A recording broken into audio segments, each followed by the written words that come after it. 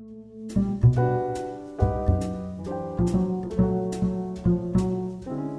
everybody. Welcome back to Divided Films. This is the podcast where we talk about movies that audiences and critics don't agree on.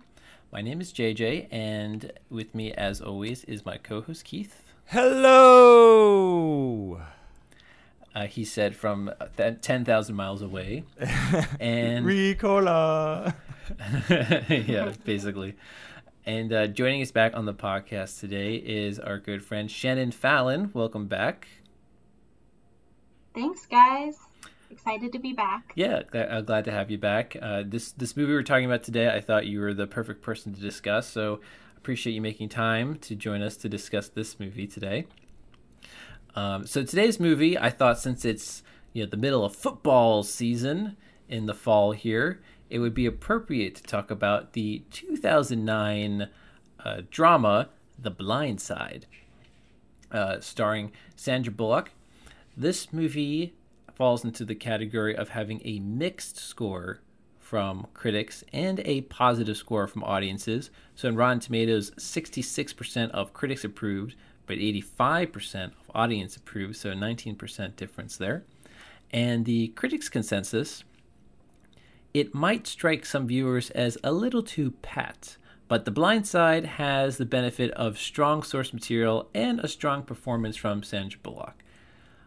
And I think that's a pretty good consensus, because I think Sandra Bullock is definitely the star of this movie, not just literally, but she is basically the person who I think elevates this movie and makes it more appealing than it otherwise would have been.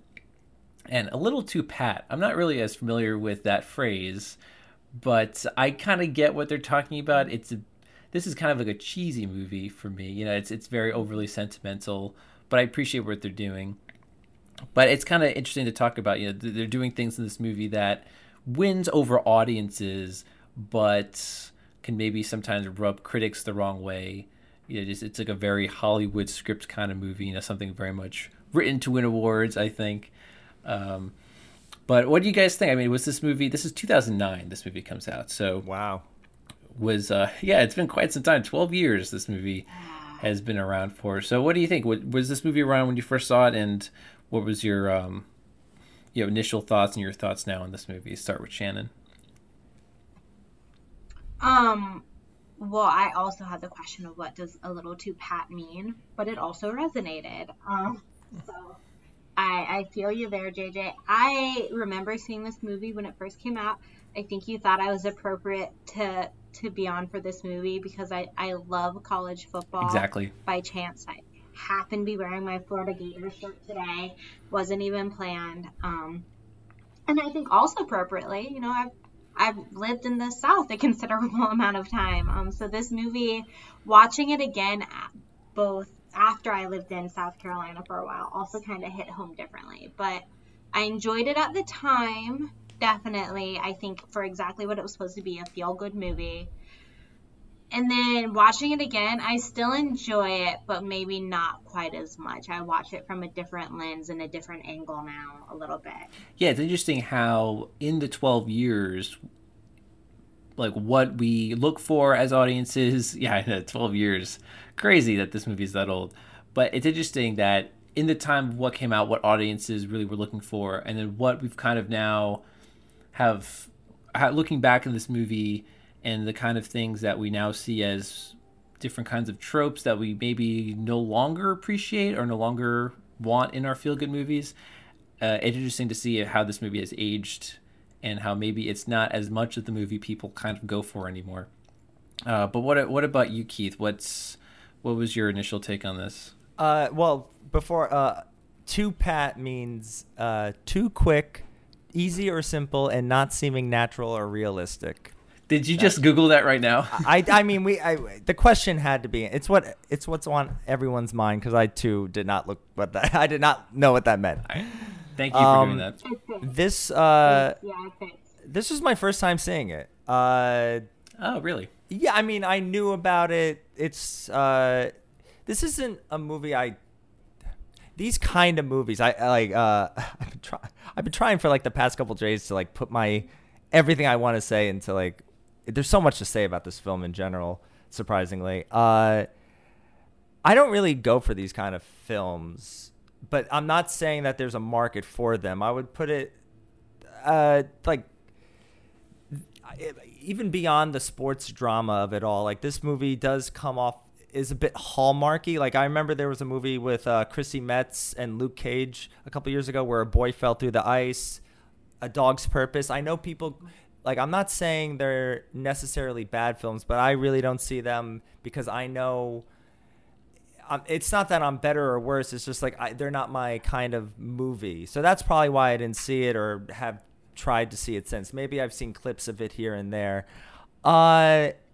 With the research I've done of this movie, it's feel good, but I wish because it was on the caliber of like Oscar, it was nominated for Best Picture. She won for Best Actress. I wanted more authentic. I think "to Pat" actually is kind of the phrase. It does come off like hallmarky, and knowing the story of what we know now, I wish they went for a more authentic story, and I think that's kind of what we're saying. I agree. I think there was more potential here to tackle some of the issues at hand in this real life story. To keep in mind. Right, what you want to do with that. There are some real issues that they kind of address, but again, kind of overlook in terms of, economic disparity, where this kid is coming from, and the kind of, fish out of water element. Where he's come from, where he is now, and how his background has been such a struggle for this Michael Orr character. I mean, I'm going to say character, even though they're real life people, but for it's based on how they're portrayed in the movie. It's not him though. He even said one of the elements, and we can get into like historical accuracy of this movie and movies in general. Because I went through a journey with that, but he's even said that's not him. He had to write his own book to disprove this movie. Right, which is I looked that up too, and I put it on my reading list. Mm-hmm. Yeah, it's unfortunate. It's very much what you'd expect a Hollywood reinterpretation of a real life story to be like. They kind of take real life people and fit them into more familiar archetypes.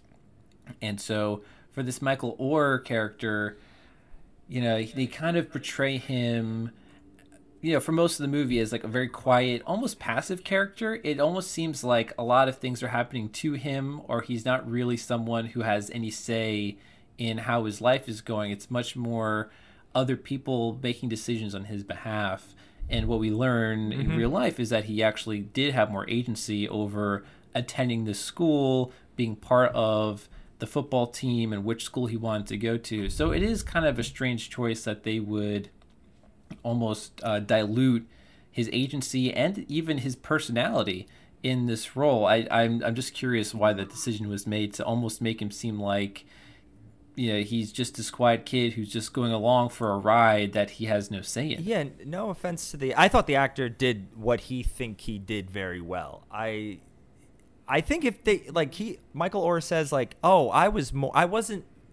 He's like, I don't think people see me now as dumb. Like they see him as this character from the movie, but he was more, extroverted. He was more like, he did study hard to do football, but he was more I'm trying to find the right word, snapbacky. Like it was the relationship with the Tuohys was a bit, they didn't always get along, and I wish we saw that. That would have been like something. Mm-hmm.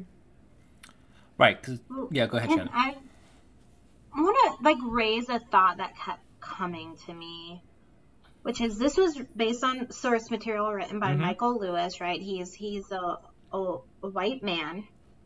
I imagine you guys might know this. The producers, the director, the writer of the movies, I don't think they were that was a black man or part of the black community. So I kept thinking, well, this is a black story being told by white people.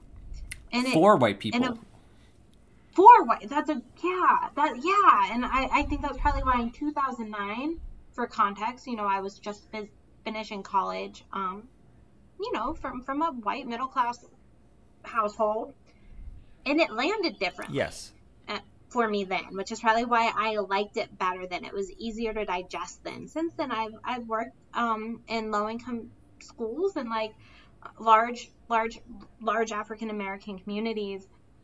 And I work for a nonprofit that focuses on education and education equality. So I've just had a different perspective, and now all I kept thinking was, I want to read Michael Orr's book, and I want to see this movie made from his perspective. I agree, more of his voice, and again, told with more agency from his part. Because even the idea that when they started playing him in high school football, the movie suggests that he had no idea how to play football. That is not the case at all. He was a student of the game since he was a kid. He did have a passion for it. He wasn't just like thrust into it.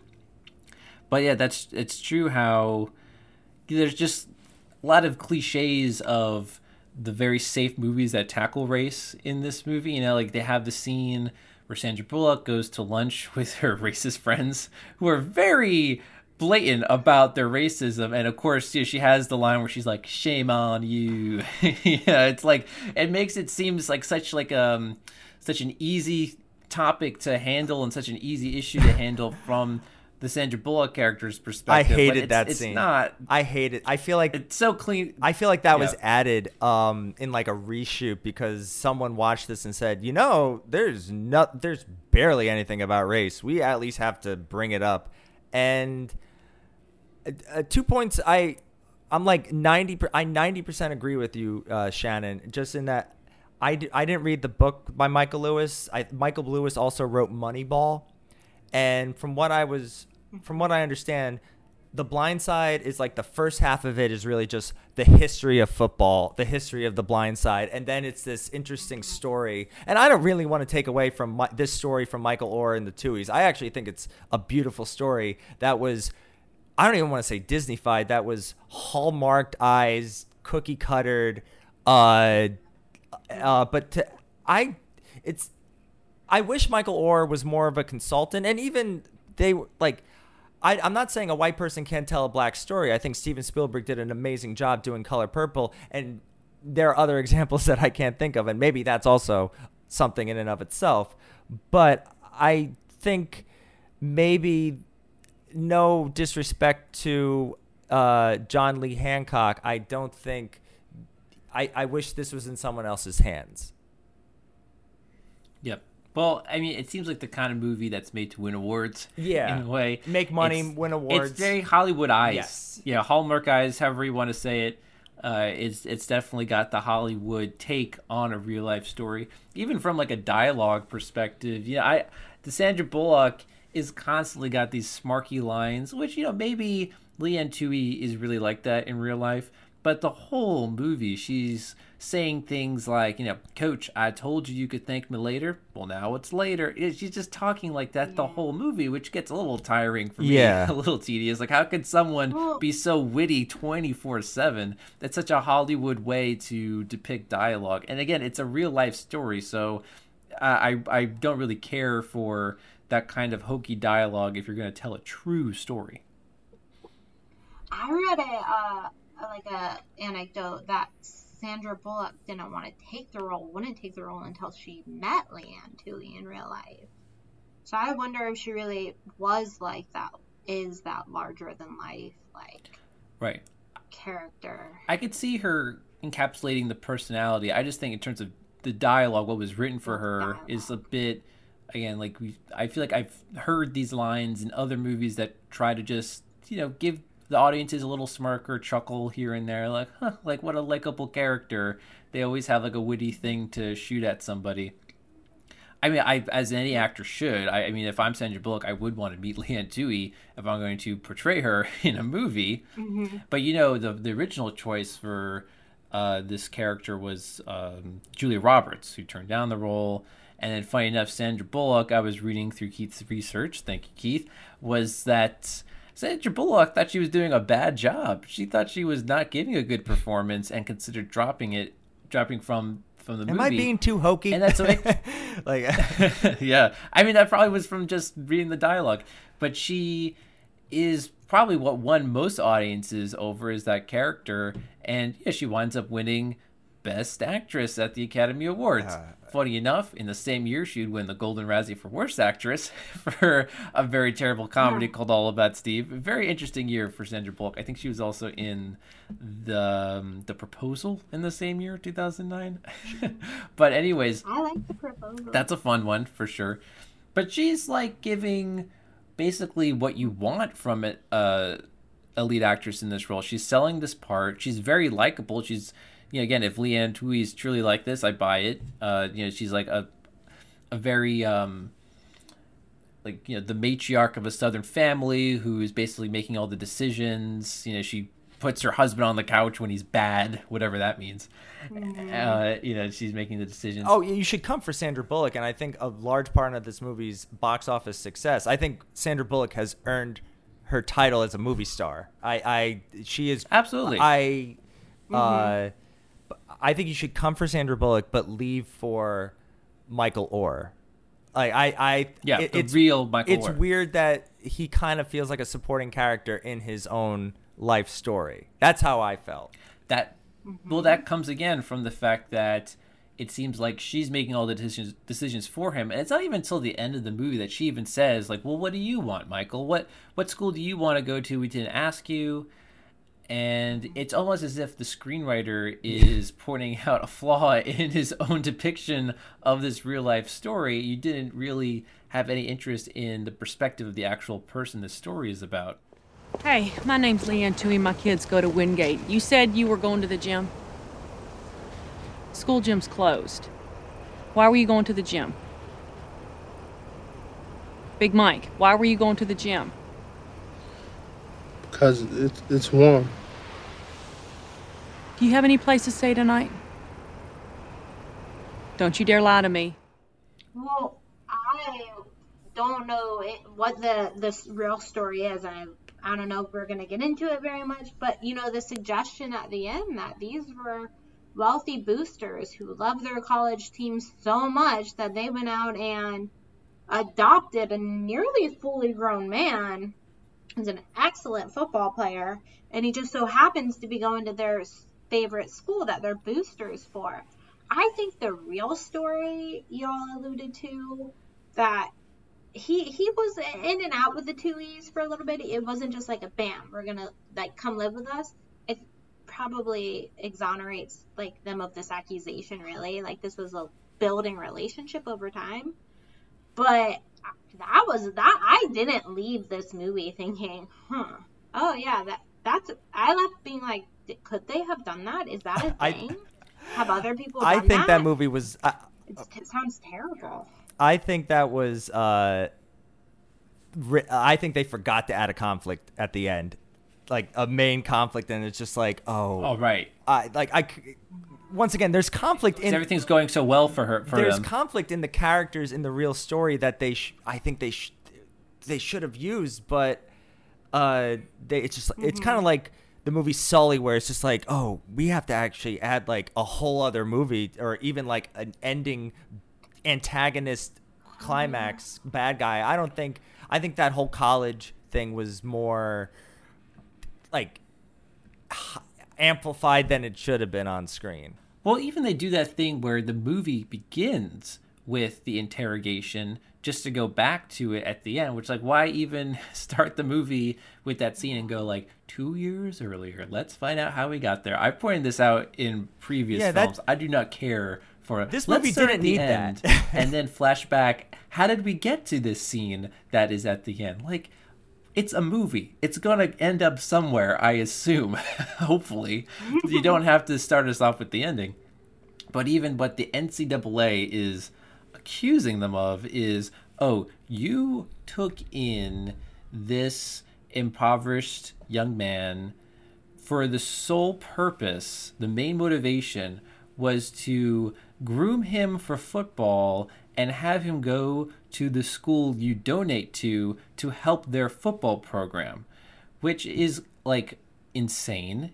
But at the same time, would that be such a bad thing? Because they wound up taking in a poor young boy and giving him a warm home. So, like, she even says, too, like, the last thing we want is a bunch of families taking in poor young men just to groom them for their favorite college school. I'm like, what's so wrong with that? Oh, last thing you want is to take in poor children and give them a warm home? Like, God forbid that happens.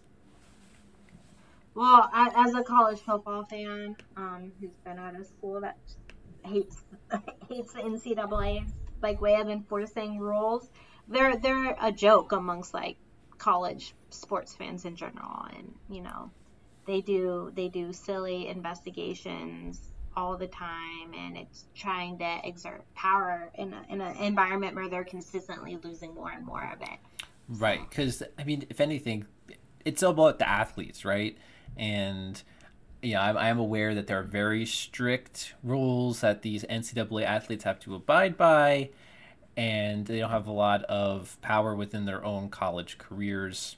You know, I think there's just paranoia within the NCAA of like bribery and any sort of, you know, corrupt behavior about like where these players go to school and, you know, any sort of kickbacks or what have you. But at the end of the day, like, no one really cares about that kind of stuff. This happened like, they're there in, to like, support the last 10 minutes of the movie, though. It's just like, oh, wow. Like, oh, it's very rushed. Yeah, it's like, oh, crap. We need a climax.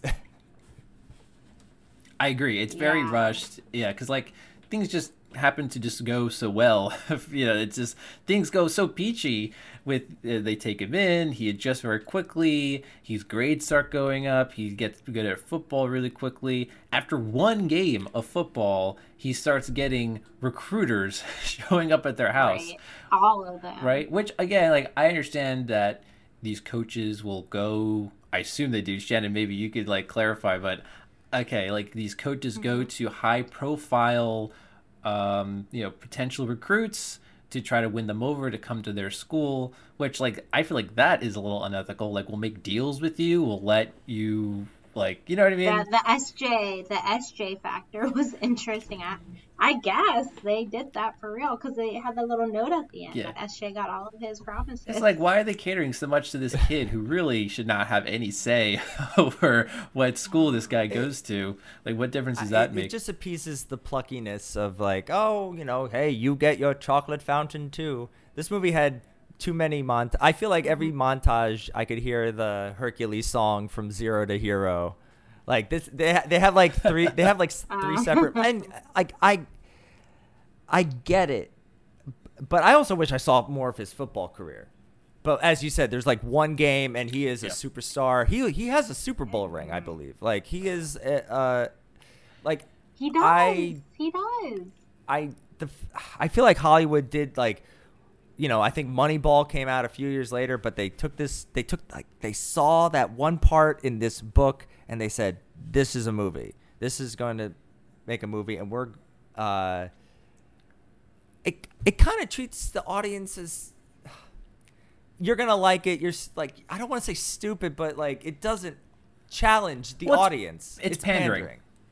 It's pandering. It's for sure pandering. And, yeah, like there's certain beats of sports dramas that they like to follow, right? Again, like we've seen other sports dramas kind of like romanticize like very serious issues before and like make it seem like they're very easy issues to address, like very like clear cut. This is a good character. This is a bad character. You know, like the one game that they play where you have the opposing player who's a jerk, who's like taunting the guy, and then his jerk parent who's like, you know, saying like really offensive stuff.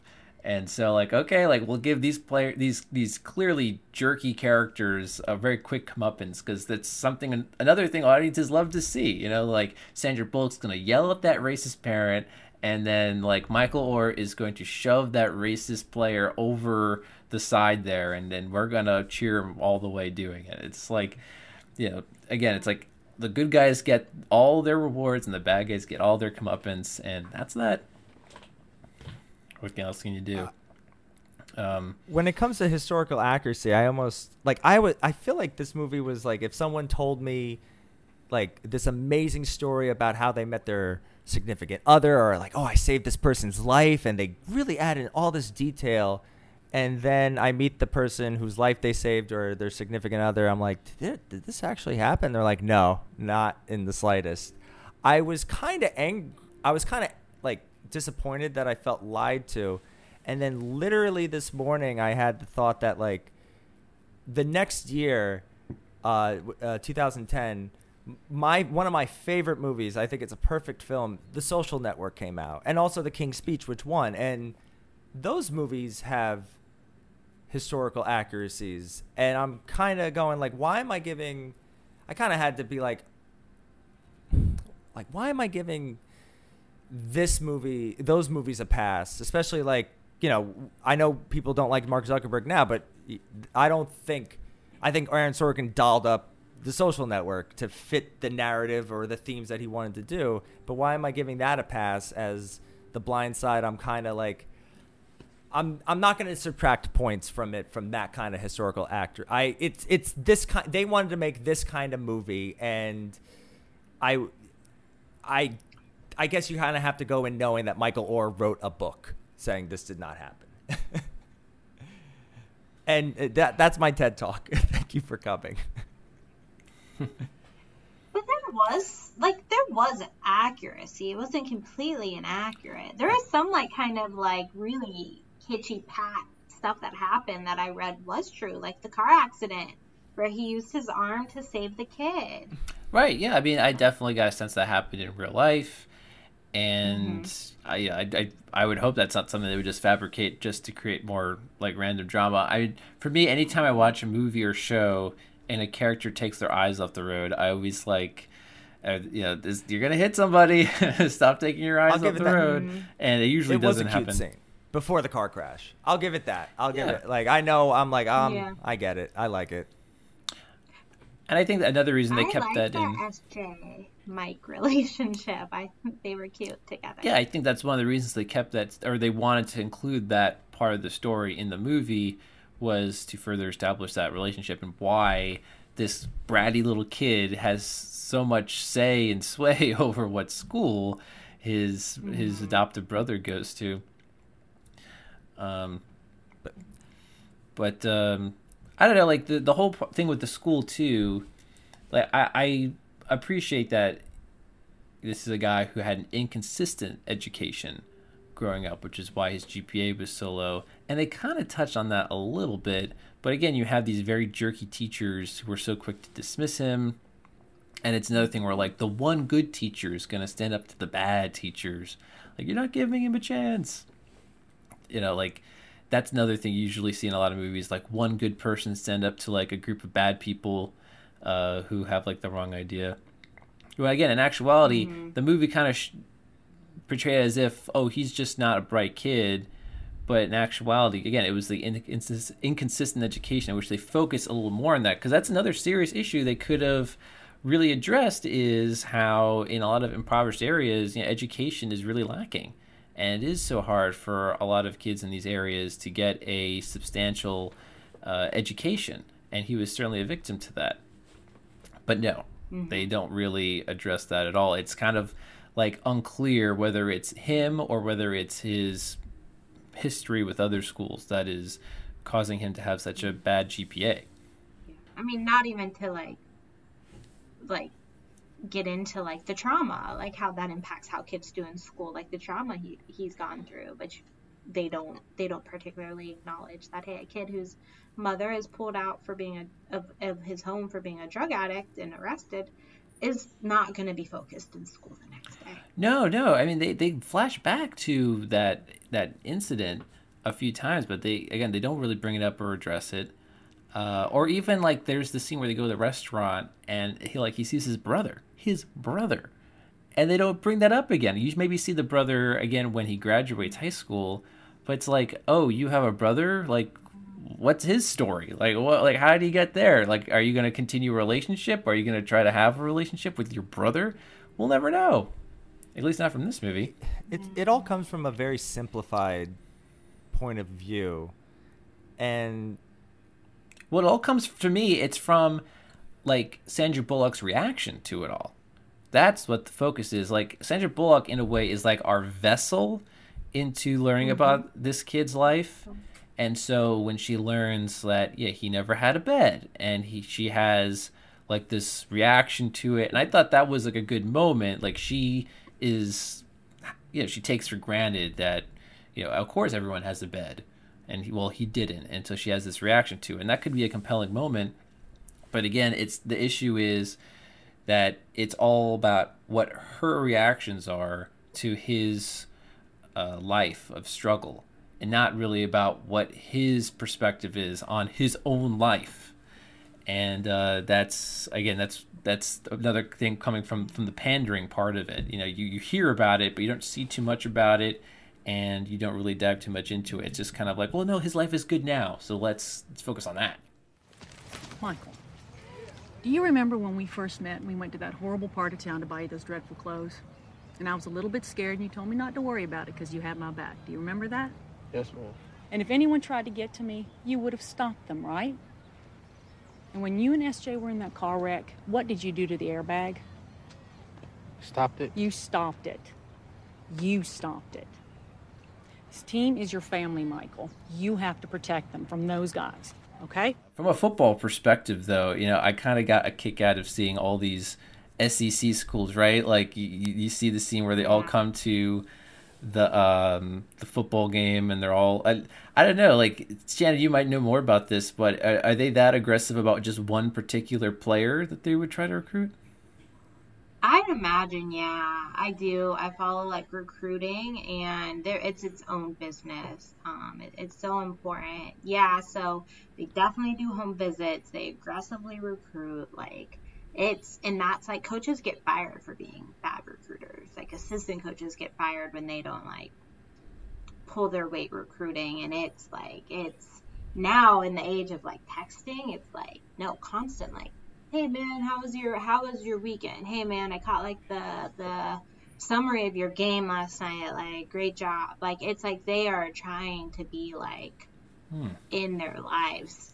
So yeah, what you saw, I think, was probably, maybe you never had all 12 SEC coaches on the sideline of a high school practice, but I think the intensity was accurate.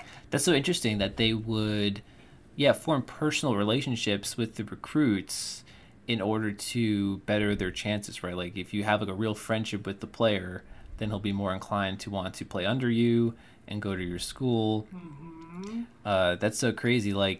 I would think that, coach has to focus so much on just coaching the team and building the team. You would think someone else would be responsible for recruitment, but he has to be part of that process as well. That's a good point. You're going to see position coaches doing the constant touches. But the head coach comes in. They definitely do. Because they have they actually got Nick Saban, the actual coach, Nick Saban, to be in this movie. That I find that kind of interesting that they got the real guys. Yeah, that was fun. These guys do get the highest pay of any state employee if they're the state university, and if they're if you're the coach of I guess these are mostly private universities, but what was a state university there? If you're the coach of Georgia State or something, you're the highest paid employee of the state, right? Of the state. You should be working for that money. A coach in Washington State's coach just got fired because he was a public state employee and he wouldn't get vaccinated. But he was the highest paid state employee in that state, I think. Yeah. Okay, wow, that's so interesting. These private schools probably, it's a lot easier to get away with that kind of thing. Did they give you your own Kathy Bates? The colleges they just give you your own. I like that. That actually was an element. I mean, Kathy Bates, I think, elevates a majority of even the bad films that she pops up in. But I like, I think that the woman popped up at the end in pictures. I like that character. I'm just making. I am not as football savvy as these two. I'm along for the ride, folks.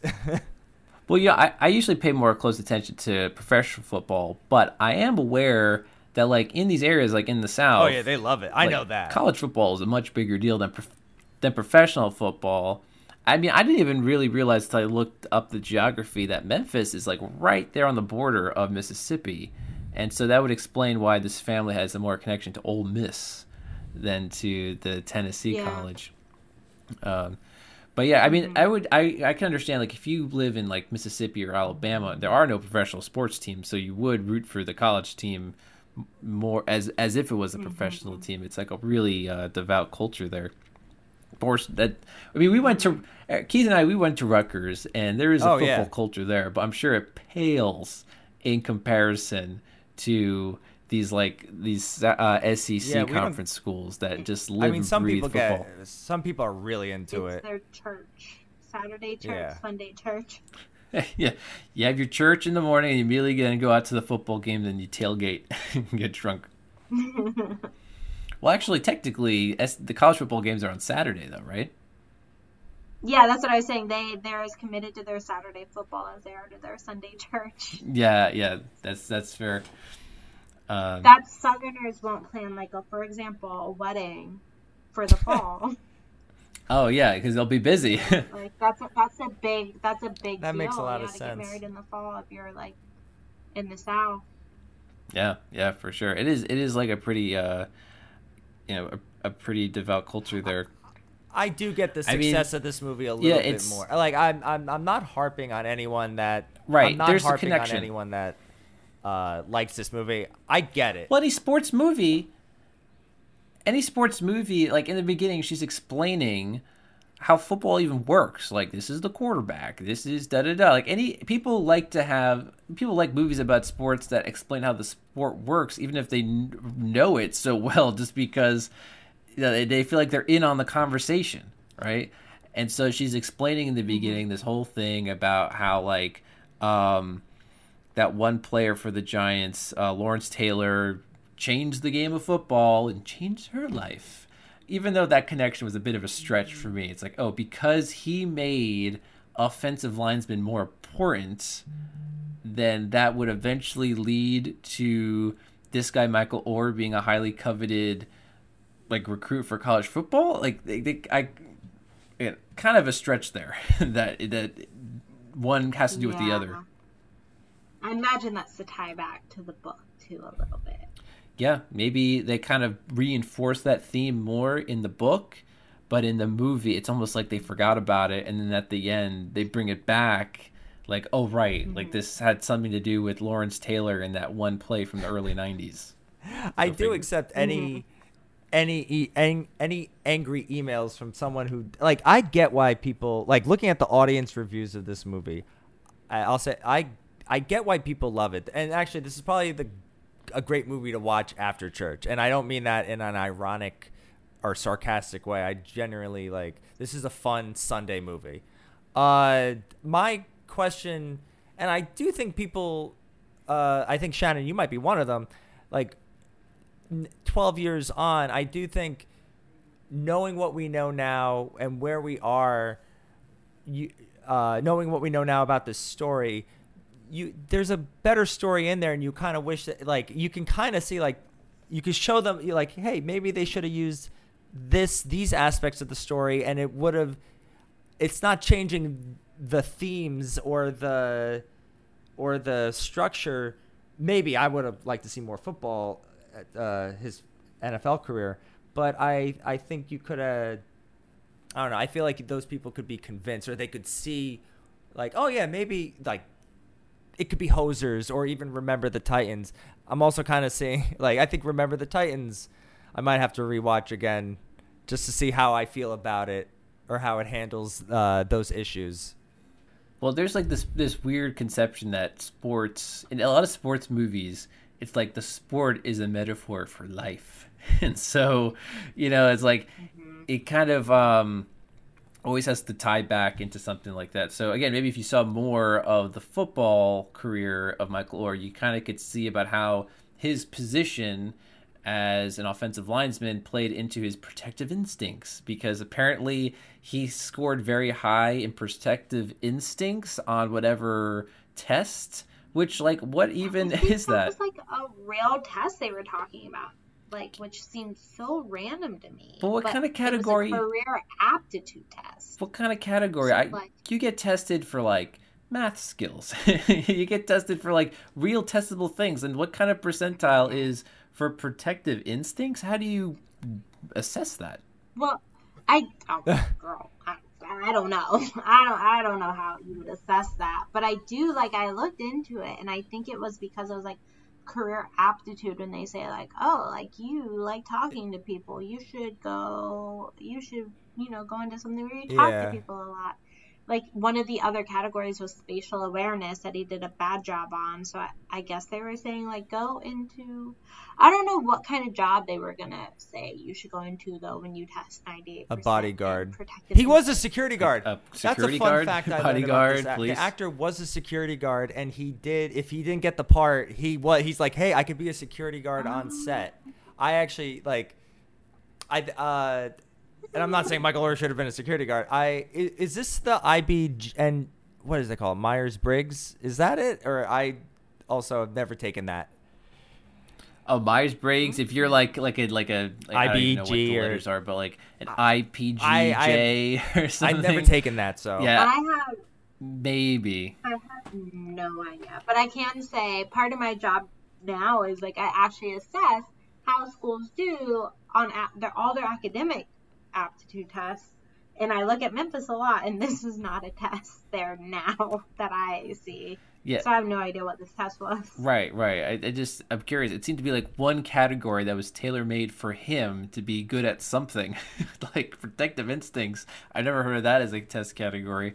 And they just hammered it home. I got that was. They said it several times. A little tiring, yeah. But again, I could see if they focused more on his football career. Maybe you can have the parallel of how he's protected with his brother and his adoptive family, and also how he's protected with the quarterback. And again, he has that instinct, and just tying back, sports metaphor for real life values that audiences like to see could be a little more fleshed out in here. That was like a potential for that I'm actually surprised the more I think about it, they didn't take advantage of. Do you feel like I feel like they like spoon-fed that to us too much. Well, it was spoken. It wasn't shown. That's SJ. Yes. Yeah, there. I think the artistic way to discuss this. Yeah, there you go. It's like, you can agree. It was something that was spoken a lot. It's like one of those things where if enough characters say it, then we'll believe it. But it's more convincing to see it play out. So we saw it in the car accident. He puts out the arm, saves the kid. Mm-hmm. We see one game of football that he becomes protective of the quarterback, but we see that more in different ways, how he's challenged in different ways as a football player in addition to how he's challenged in his everyday life. That to me is more compelling.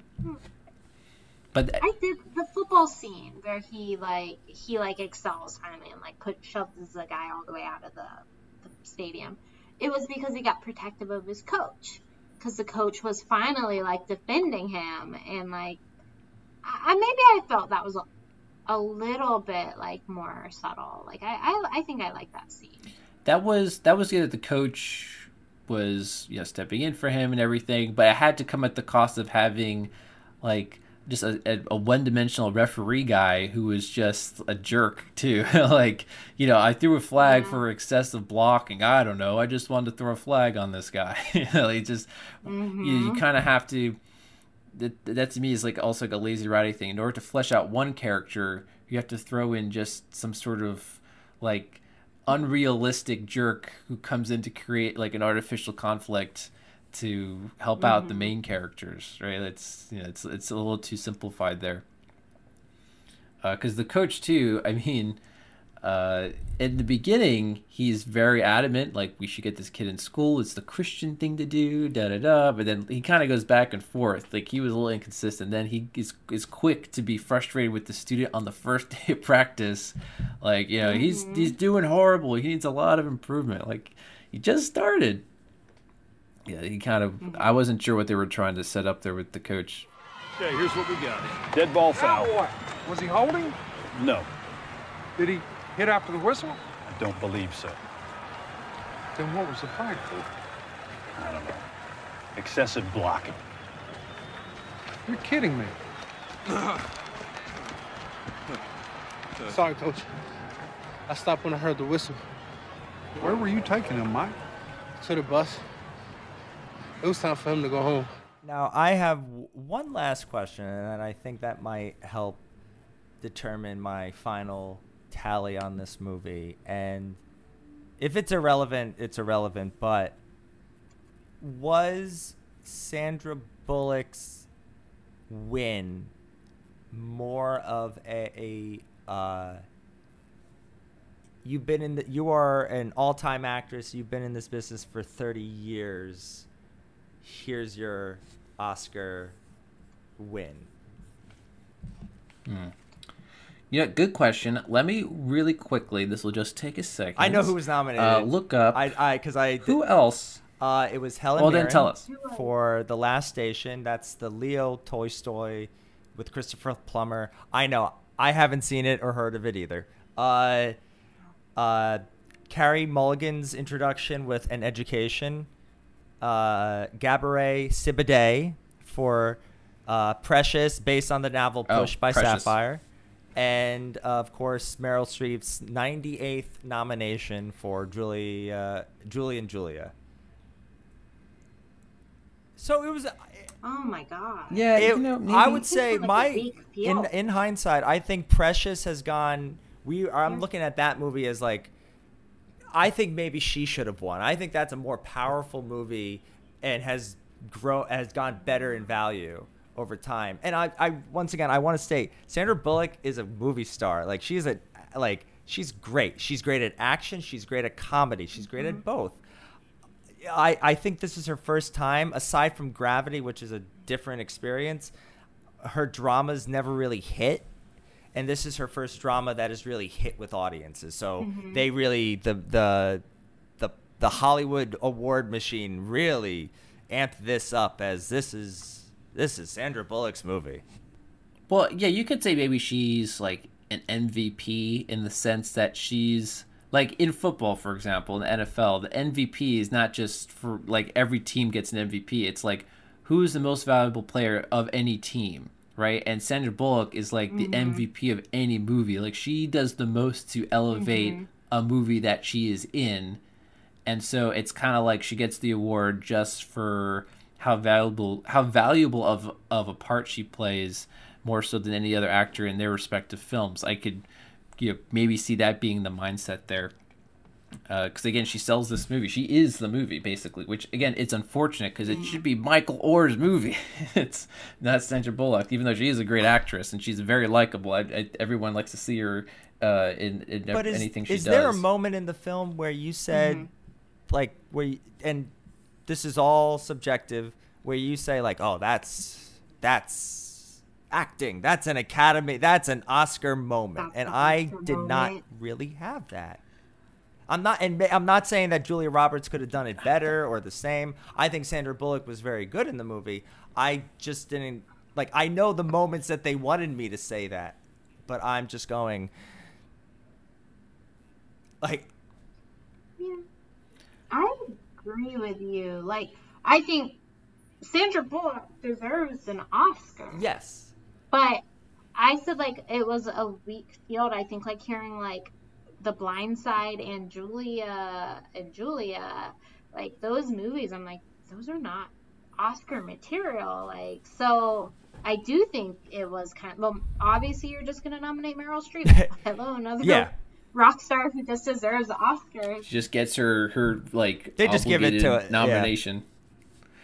To me, like, this is the kind of movie that's made to please the Academy. It's the kind of movie the Academy goes for because it has all those familiar beats, like the charming dialogue, a rags to riches story. It's addressing race, but in a very simplified way that's not going to make anyone challenge their own values. It's a very clear cut, like, yes, racism is bad, and when someone's being a jerk, you say, shame on you, and we all feel better about ourselves. Like, that is the kind of thing that we've seen impress the Academy over the years.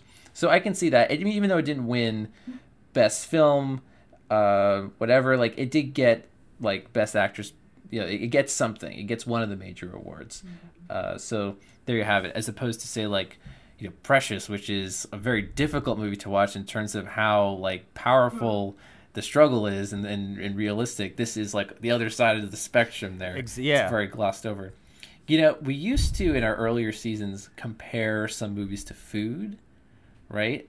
And I have one for this movie. Yeah. So like, get this. For example, we compared Armageddon, the Michael Bay film Armageddon, to junk food, right? There's no nutritional value, but, you watch it, you kind of, it's like a guilty pleasure.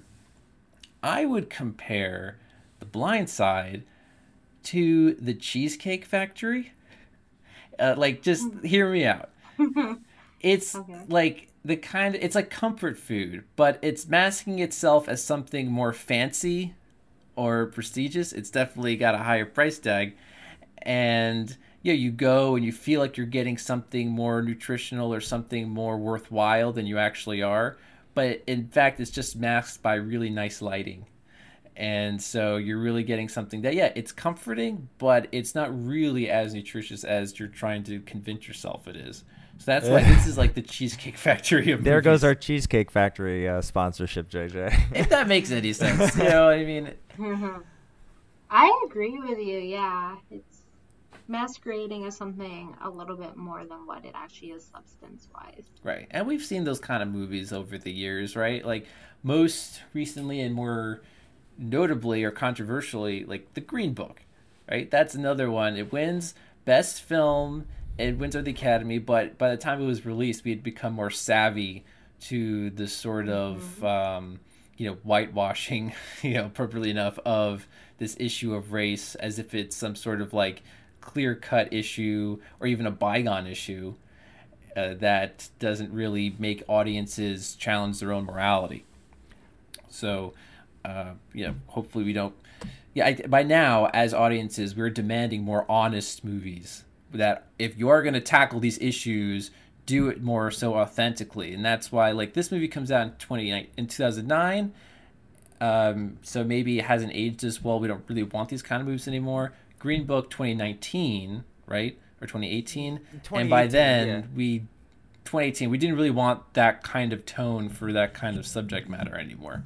The one, and I feel like I have to give away like a film credit or something for even saying this, but I feel like the people that do like this film would say that I get that, but I don't think every film needs to be... I still like Green Book. It doesn't rate high on my scale. I don't know if it deserved the Best Picture or not, but I remember watching it. I think I watched it on Christmas with family, and I kind of enjoyed it. It was a movie I expected out of Peter Farrelly, based on this true story, and it kind of went there. And this isn't a referendum on Green Book, but I feel like that audience would say that not every movie needs to be challenging. Sometimes we do like to go to the Cheesecake Factory or Applebee's, and to that's fine, but don't think you're getting anything else. I would. Well, my response to Blindside is, I can make you a better version of Cheesecake Factory at home. And that's what and maybe you do get some amazing meals at Cheesecake Factory. And this is sponsored to you by Cheesecake Factory, but I don't have a sophisticated but I would say for this I would say for the Blindside I would say for the Blindside special that this restaurant serves, I can make you a better version of it at home, or someone else can definitely say that. That's how I feel about the Blindside. Green Book we'll tackle another day. Yeah. Can I throw in like a different perspective? Yeah. Living in the South is kind of like a liberal 2015 to 2019. And this is, again, I ate it up just like Cheesecake Factory cheesecake. When it first came out, like, I don't think we need to pander to white middle class. I don't want us doing it anymore. It gives them the wrong idea. So it's not us that we need to worry about liking this movie to a degree.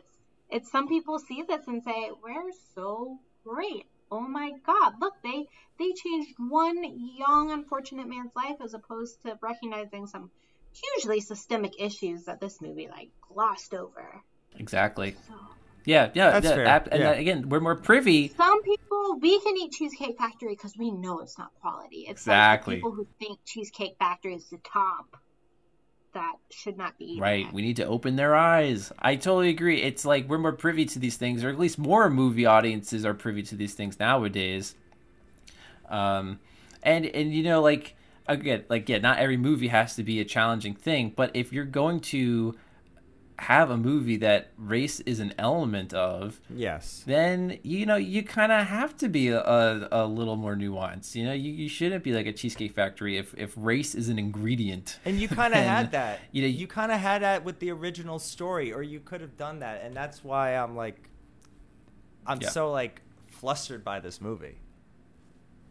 Yeah, no, I agree. It's at the end of the day, I feel like there's wasted potential to tell, to address the issues in a more compelling way that would open people's eyes more, because it is an inspiring story. People like the inspirational aspect of it. I think even more so than Sandra Bullock, that's probably the most compelling and appealing part of the movie. But it's more. I think it would be more worthwhile if you do see more of the struggles along the way, and you see more of the actual process that took part. Because I also feel like the truth is always the most interesting way to tell. You know, like the truth is more interesting than fiction, or whatever the expression is, right? Like, stick to the truth. Truth is stranger than fiction. Yeah, that's it's strange, but at the end of the day, when in doubt, stick to the truth. Because Brought to you by Cheesecake Factory. I feel like you can't go wrong. Cheesecake Factory, it's a factory of lies. Well, Leanne and I, we'd like to become your legal guardians. What's that mean?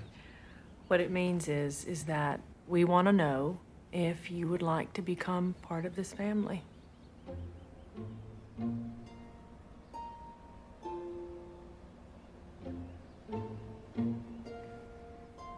Kind of thought I already was. Okay, so The Blind Side. This is like an interesting retrospective. 12 years later, so let's see what our final takes will be now in our final assessment in this kind of like 12-year retrospective review. So Shannon, start us off. What would be your like percentage score and final take on The Blind Side? Sure. So if I could summarize it, what I liked about it was the parts with the family where you actually saw them kind of bonding, spending some time together. Because I think that was true. That really what actually happened, like the bonding between the kids, etc. I like the college football stuff. And then what didn't hit as well for me this time around would be like the representation of like where Michael came from, before he met the Tuohys and his story. So whereas it was probably like in the 80% range when I first saw it, I'm probably at like a 70 right now. I still like it. Maybe 65. Okay, let's say 65. Yeah, I get what you're saying. I think, I don't know if you ever saw the show The Wire, but I feel like they kind of do like a cheaper version of that in their depiction of like this bad neighborhood is where Michael's coming from, this project and everything. It's very predictable the way they depict that. So I didn't care. It did punch me in the gut when they showed the one kid that they kind of had throughout, like whenever they had a project scene. And then at the end they showed that he was killed. Yeah, no, that was effective, but if they maybe like had a little more interest in that character, I would have cared more. Mm-hmm. It was just kind of like, oh yeah, that kid that we just maybe had a few shots of, then like he was killed. And I'm like, oh, I don't even know how to feel about that, because you kind of blindsided me with that sort of thing, right? So I think that was like, could have used a little more focus there if they wanted to have that be more effective. So 65 for Shannon. What about you, Keith? I said in the beginning of this podcast, of this episode, that I usually don't watch these kind of movies because I know how I'm going to feel about them. And I think, Shannon, I see that like the the stuff that you listed as why you like it or is why I like. I get it, and I think we kind of dissected why I didn't. I mean, with everything that we know, I like. There's one thing to be like, oh, this is how I expect the movie. This is what the movie I wanted. That's why I didn't like it. And it's not like that. It's more like you had all this. I know there's a more powerful story in there, and if they went that route, then the blind side would be hailed as like it would definitely earn its place in one of the top 10 best sport movies.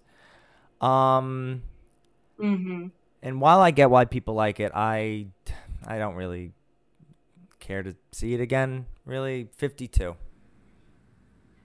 Okay. Yeah, I well think. Said, Keith. Yeah, for sure. I think it's like watchable to a fault, right? It's like in a way that seems more manufactured, which is crazy because it's based on a true story. And this movie also falls into, I think even for the time was a criticism, is the white savior trope. And yes, this is based on a true story, but I think you could have made that less of an issue if the focus was more on Michael, his perspective, and more about him as opposed to Sandra Bullock calling all the shots, having all the agency. And again, regardless of, maybe that, I don't know how much of that is true or not, but it's his story, and if he was more the focus, that wouldn't have been as much of a problem. So I'm like, I think I'm like a 60% on this. Like, it passes for me just barely, but again, just for the fact that it's watchable, it's very it's disappointing that they could have done so much more and they didn't. They took the safe way, and that's a shame. So what's our average score I there, have Keith? yet to disagree with our final tallies. 59. And I actually think it's so right. It's so right. It's funny. I think we've had 59s for a couple other movies, and it's like the best score you can be and still be a rotten. Of all the rotten scores, this is the highest score you can get. So exactly what you'd expect from like divided films, right? Yeah. Like, she said the title. She said the title. Talk about a divided film.